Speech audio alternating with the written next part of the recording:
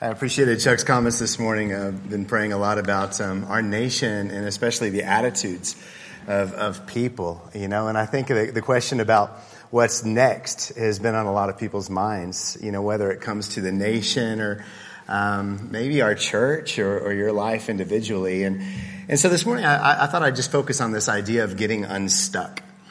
I don't know how many of you have been there. Maybe in your life where you feel like you're just in a rut. You feel like you're stuck. You feel like things aren't moving forward. And that might be just with your education, with your business, with your spiritual walk. As somebody who has had a two-wheel drive Jeep, I'm familiar with what it is to be stuck. I've been stuck a lot. And I've been stuck several times, I feel like, even in my spiritual walk. And so that's something I kind of wanted to focus on this morning. And we're going to open with a prayer in a minute, but I want you to just ask this question. What is next for you? What's next for Meadowlark? What's next for God's kingdom in Fort Collins? This is Martin Luther King Jr. weekend, and some of you know me. There's a long story behind why, but I would say he is among the very greatest of heroes in my life. I can think of very few historical figures that has impacted me more than this man. He said this: if you can't fly, then run. If you can't run, then walk. If you can't walk, then crawl. But whatever you do, you have to keep moving forward. Now, this is a man who experienced this nation at a time when it was stuck. I mean, in a bigger way even than it is now, stuck. And having to move forward and what that's going to look like. This weekend, I had a pipe burst in my house. I came home and I just opened a bathroom drawer. Something fell behind the bathroom drawer. I closed the bathroom drawer, and that caused my pipe to burst. And I don't have the PEX piping. I don't have the copper piping. I just have PVC in there. And it snapped, and it was the hot water line. All right? So I reached down underneath the sink and scalding myself, spraying all over me. I'm being scalded. It hurts. We keep our hot water apparently way too hot. And I'm reaching in, and I'm going for the valve. And I would go in and turn, and I would jump back, and I would jump in and turn again, and I would jump back. Finally, I closed it. Nothing, because the brake is below the valve. And when you're panicking, you can't think about obvious things, okay? And so normally, if you were to ask me, where is the main water shutoff in your house, and I'm relaxed and calm, I would take you right to it. But when you're panicked and just, I had no clue. I could not think. So I'm dancing around. All of Melinda's stuff is getting soaked. And I'm like, I'm going to die unless I find a way to blame this on her, which I eventually did. But I ran downstairs and, no, I didn't really blame her. And I found the hot water shutoff above the hot water heater. So I stopped the pressure a little bit. But I thought it would stop it entirely. So I ran upstairs. I was relaxed because it's not spraying anymore.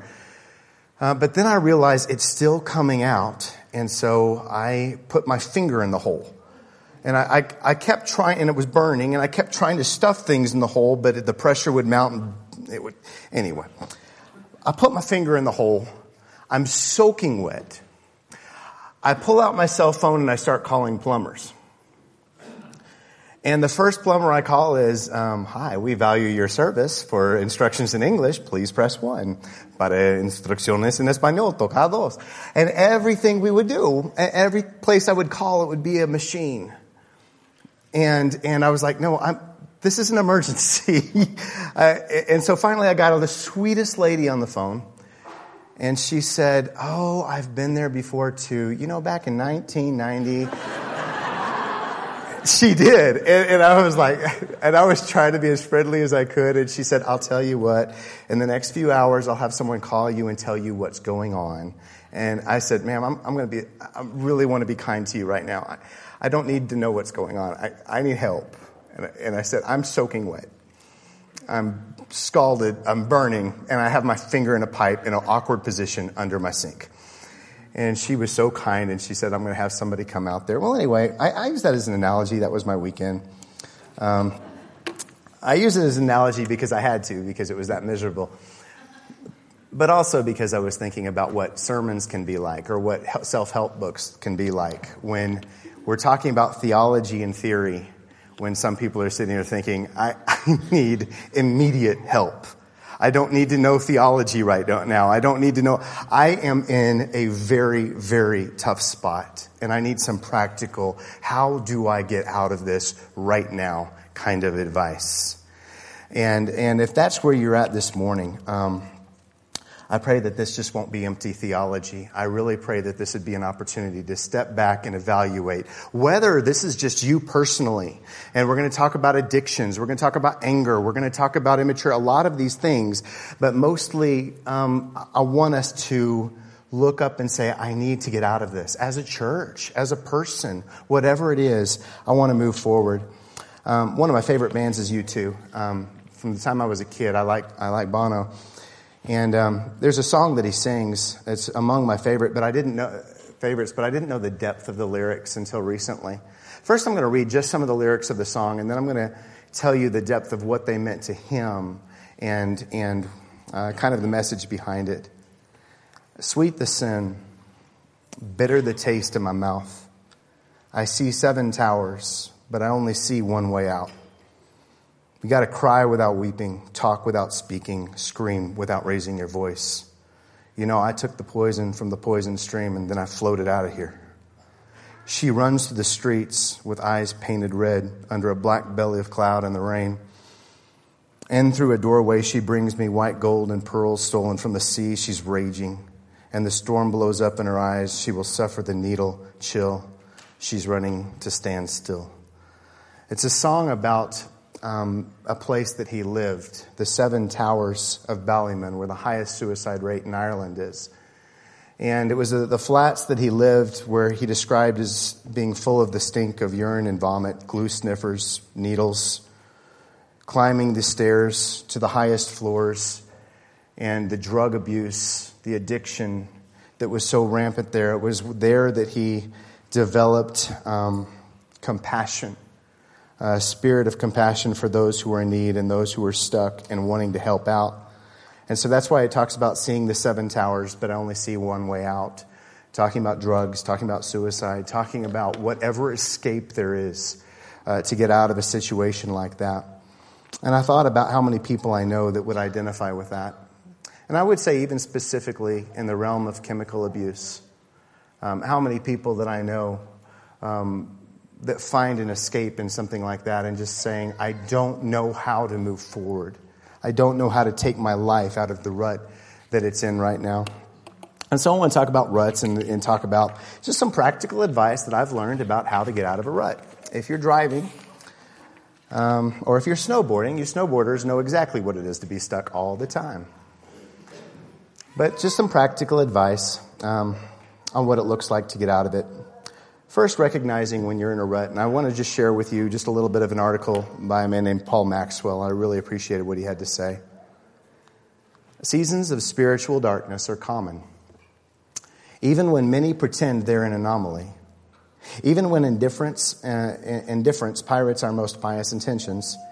And when we surrender ourselves to isolation and our lack of holy zeal. Don't be deceived.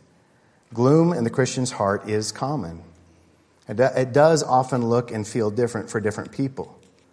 But you know it.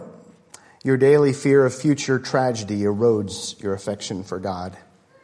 Your experience in corporate worship is empty and distracted. You feel unimpressed, aloof to the things of God. Patterns of repentance crumble and fade. The preached word seems boring. Hymns prompt only an irregular cadence of exhausted sighs. Spiritual advice trips over its own triteness on its way to cynical ears. Christian articles online induce more guilt than help. And day after day, sermon after sermon, small group after small group, we're discouraged, frightened by a widening gap between the desired self and the real self. I really liked what this had to say. And so if there's one thing I was praying about this morning, and I want to talk to you about the difference between being stuck in a rut and being in the groove. Isn't it weird that these two expressions are almost identical? but mean completely different things. And I was looking at this going, when do I say I'm stuck in a rut? And when do I say I'm in the groove? What's the difference between a rut and a groove? A groove is on purpose. A groove goes somewhere. A groove keeps me in line. And so I don't want you to think that monotony in your life is a bad thing. Did you know that most healthy activities have some level of monotony to them? Lifting weights, running, hate it because of the monotony. Bicycling, whatever you're doing, did you know most healthy activities involve a routine and are monotonous? And so there is a way in your life where you can transform monotony into something that is actually very healthy, something that's very beautiful. I have a sickness in the mornings with my routine. I am routine-oriented like crazy. I have to make the bed, I have to wash the dishes, and I have to set every single blind in our house to the exact same angle before I do anything, or I will go nuts. If I am late, I still have to go set all of the blinds to the same angle. It's just a weird routine.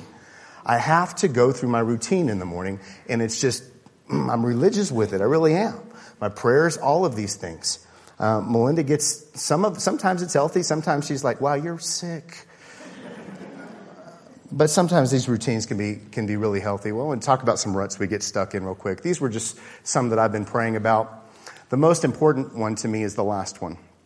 Because my prayer this morning, when I was praying about this sermon, one message I would want you to get out of it, it's this: you are responsible. You are responsible. And I cannot emphasize that enough, the responsibility that each one of us bears.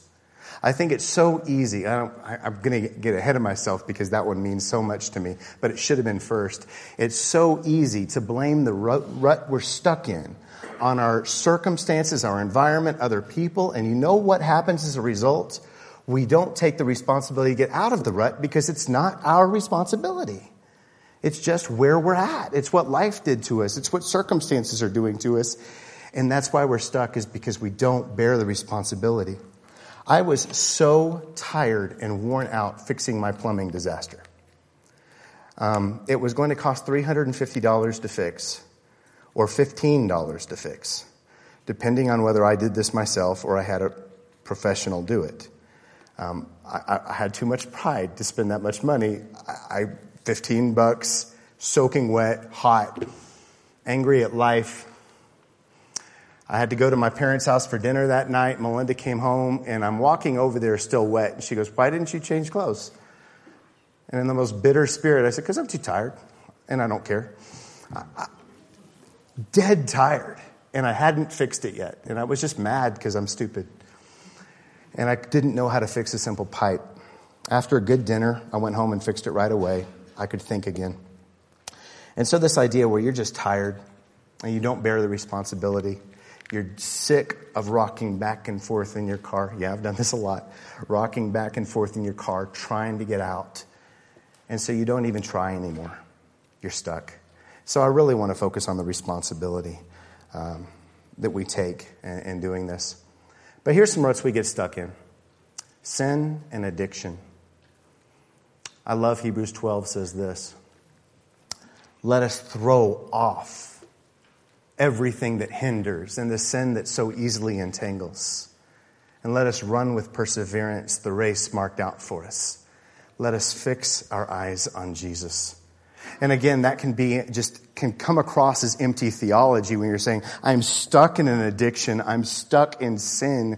You know, what do I do? How do I simply throw that off? How do I simply do that? And it says this: by fixing your eyes on Christ and knowing that you're running a race with a purpose. That every day, regardless of where you're at, and this is the greatest, most adventurous thing in my life, is every single day, every single moment is an opportunity to make God smile. That's crazy to me.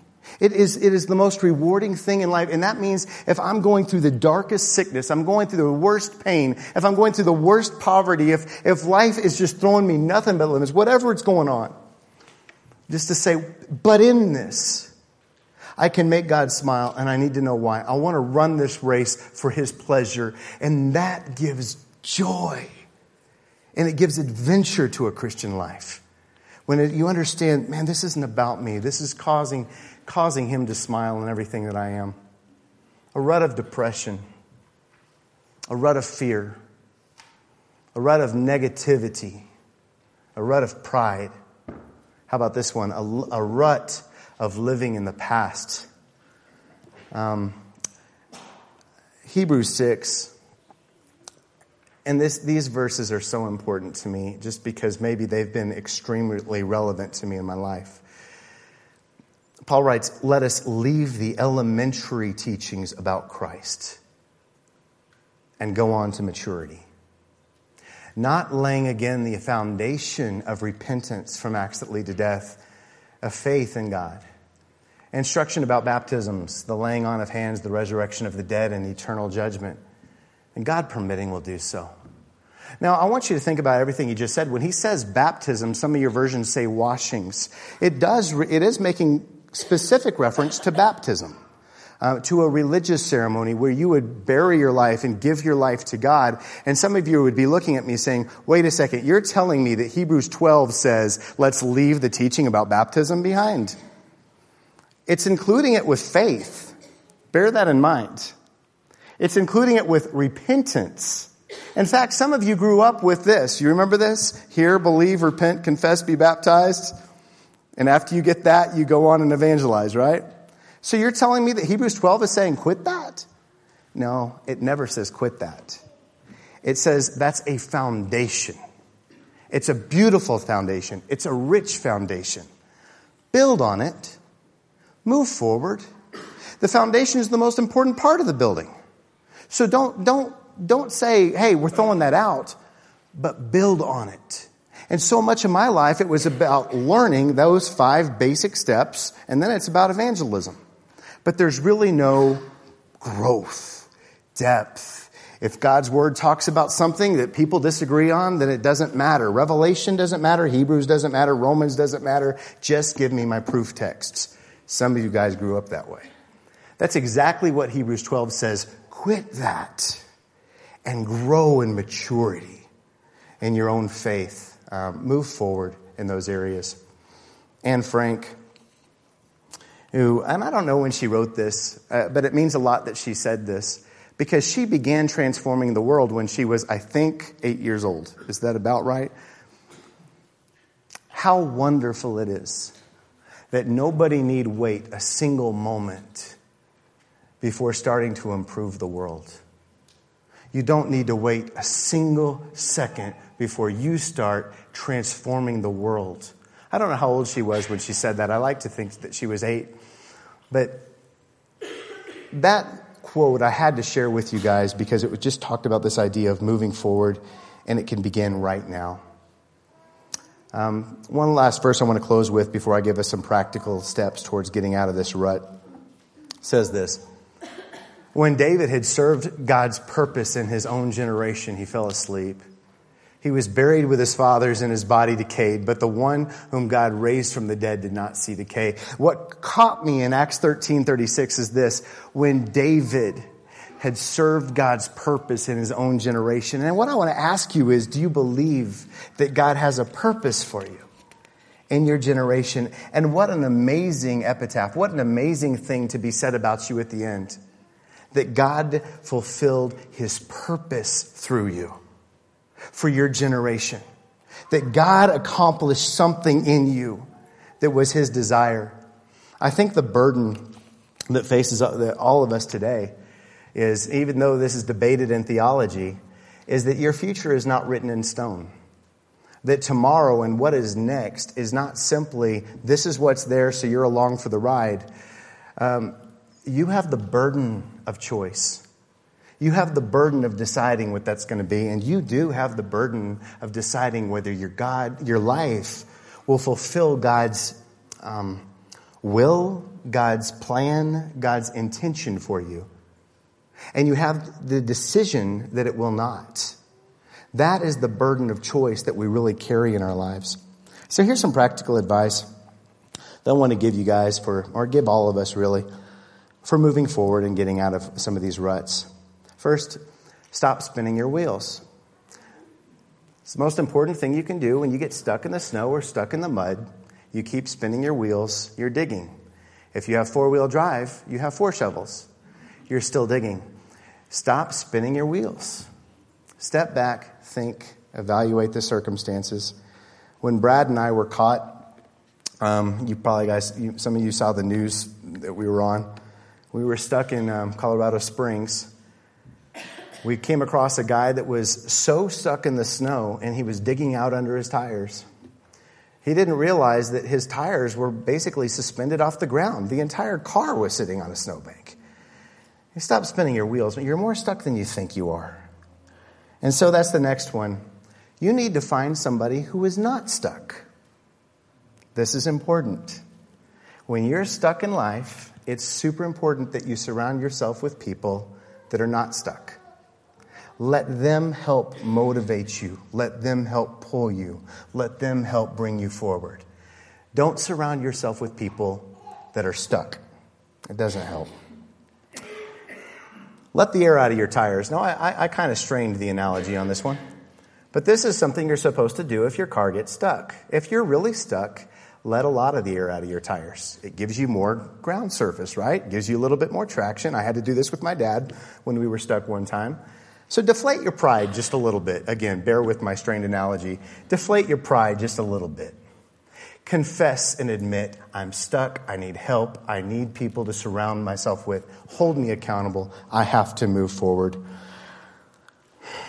And finally, and this goes back to Hebrews 12, fix your eyes on a direction.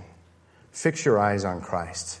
Fix your eyes on the you that you know that God desires you to be and that you pray that you would be, and move towards it. But whatever you do, don't get comfortable where you're at. Don't get comfortable being stuck. Life in Christ for every single one of us, regardless of what church you go to, what country you live in, what your family circumstances are, wherever you're at, challenge. I'm like Chuck. I'm like this. Challenge me on this, man. I love back and forth. I hope I'm healthy with it, but challenge me on this. I think it is always an adventure. Always an adventure. Every single day, every single conversation, everything that I'm in should be an adventure. And there is nothing at all boring about life in Christ. Not for a second is it boring. In fact, if my life were to be taken from me tomorrow, I have nothing but thanksgiving for this adventure. And there have been times in my life where church was monotonous. There were times in my life where my prayer life became dull. There were times when that was all there. But not because the church lacked direction. Not because my circumstances. Not because God. It was all because of me. And the lens through which I saw everything. Monopoly should be the most boring game in the world. You run around a board in circles and circles and circles. And for some of you, you're thinking it is the most boring game in the world. But for some of us who like to cheat, and for some of us who like to dominate other people, you turn that routine into something that has purpose and has adventure. Maybe it's a rough analogy, but I believe that about life too. So my prayer for us this week, and I'm just going to I'll close this in a prayer, is I pray that in your business, in your home, in your marriage, in your family, in your parenting, in your evangelism, in your outreach, I pray that you would open your day, every single day, praying for an adventure. God, show me how to make you smile in this very next thing. Whether I'm driving, the person I encounter when I'm checking out, whatever it is, turn this into an adventure again. Turn this into something that is beautiful and that's moving me forward. And then finally, I just want to pray for supernatural help. Because I don't want to be insensitive to some of you who are sitting there under the sink with your finger in the plug saying, give me something. I don't want to be insensitive to that because I know what it is to be stuck spiritually and everything else. And to say, you know what, God, I can't. And I desperately need you right now. I desperately need you. And so I'm going to be praying that this isn't something that is simply a how-to with life kind of thing with you. I pray that this is also God responding to you and saying, I'm going to pull you out of this and I want you to move forward. But we have to be moving towards what's next. My God, I just want to come before you and recognize you as not simply something we believe in, but an ever-present God. That you are with us. That you are so present right here, and regardless of the songs, regardless of the sermon, regardless of how we do things, it's incredible to think that we're gathered in your presence. And God, when we talk about this routine, talking about life, talking about the monotony, talking about addictions and pains and mindsets that we're stuck in, I pray, God, that you would reveal to us the difference between a rut and a groove, and that you would set our ministry here, our church, our vision, our individual lives and passions, that you would set us on a course to bring glory to you in this life and everything that we are. Pull those that are in desperate need right now, pull them out. Help us when we need you the most. I pray for those that are stuck in serious addiction right now. And they know that they're in pain because they can't get out. And I just pray, Father, but that by the help of your Spirit, you will empower us to conquer every obstacle that stands in our path. I pray, Father, for those that are stuck in a rut of anger and pain, lack of forgiveness, negativity, bitterness. I pray, God, that we would recognize that those spirits are not from you. They are not of you. They are demonic. They are sick. They blind us. And I pray, Father, that we would recognize them as the spirit of the enemy and not the spirit of the truth. And I pray that you deliver us out of that. Finally, Father, I lift up Meadowlark to you in your kingdom in Fort Collins. And I ask, God, that we won't ever cross the gray line into a works-based type thing, and that we put a burden on people's shoulders that we won't carry, kind of a thing. But at the same time, I pray that we would take responsibility for the mission that you've given us here in this place. And that we will not remain comfortable where we're at, but we will move forward. And by your Spirit, I pray that you would reveal what that means. I love you for the family you've given us, for so many people here capable of pulling others out. Cause us to be a one another church and to keep each other moving forward. It's in Christ's name. Amen. Let's stand and praise God.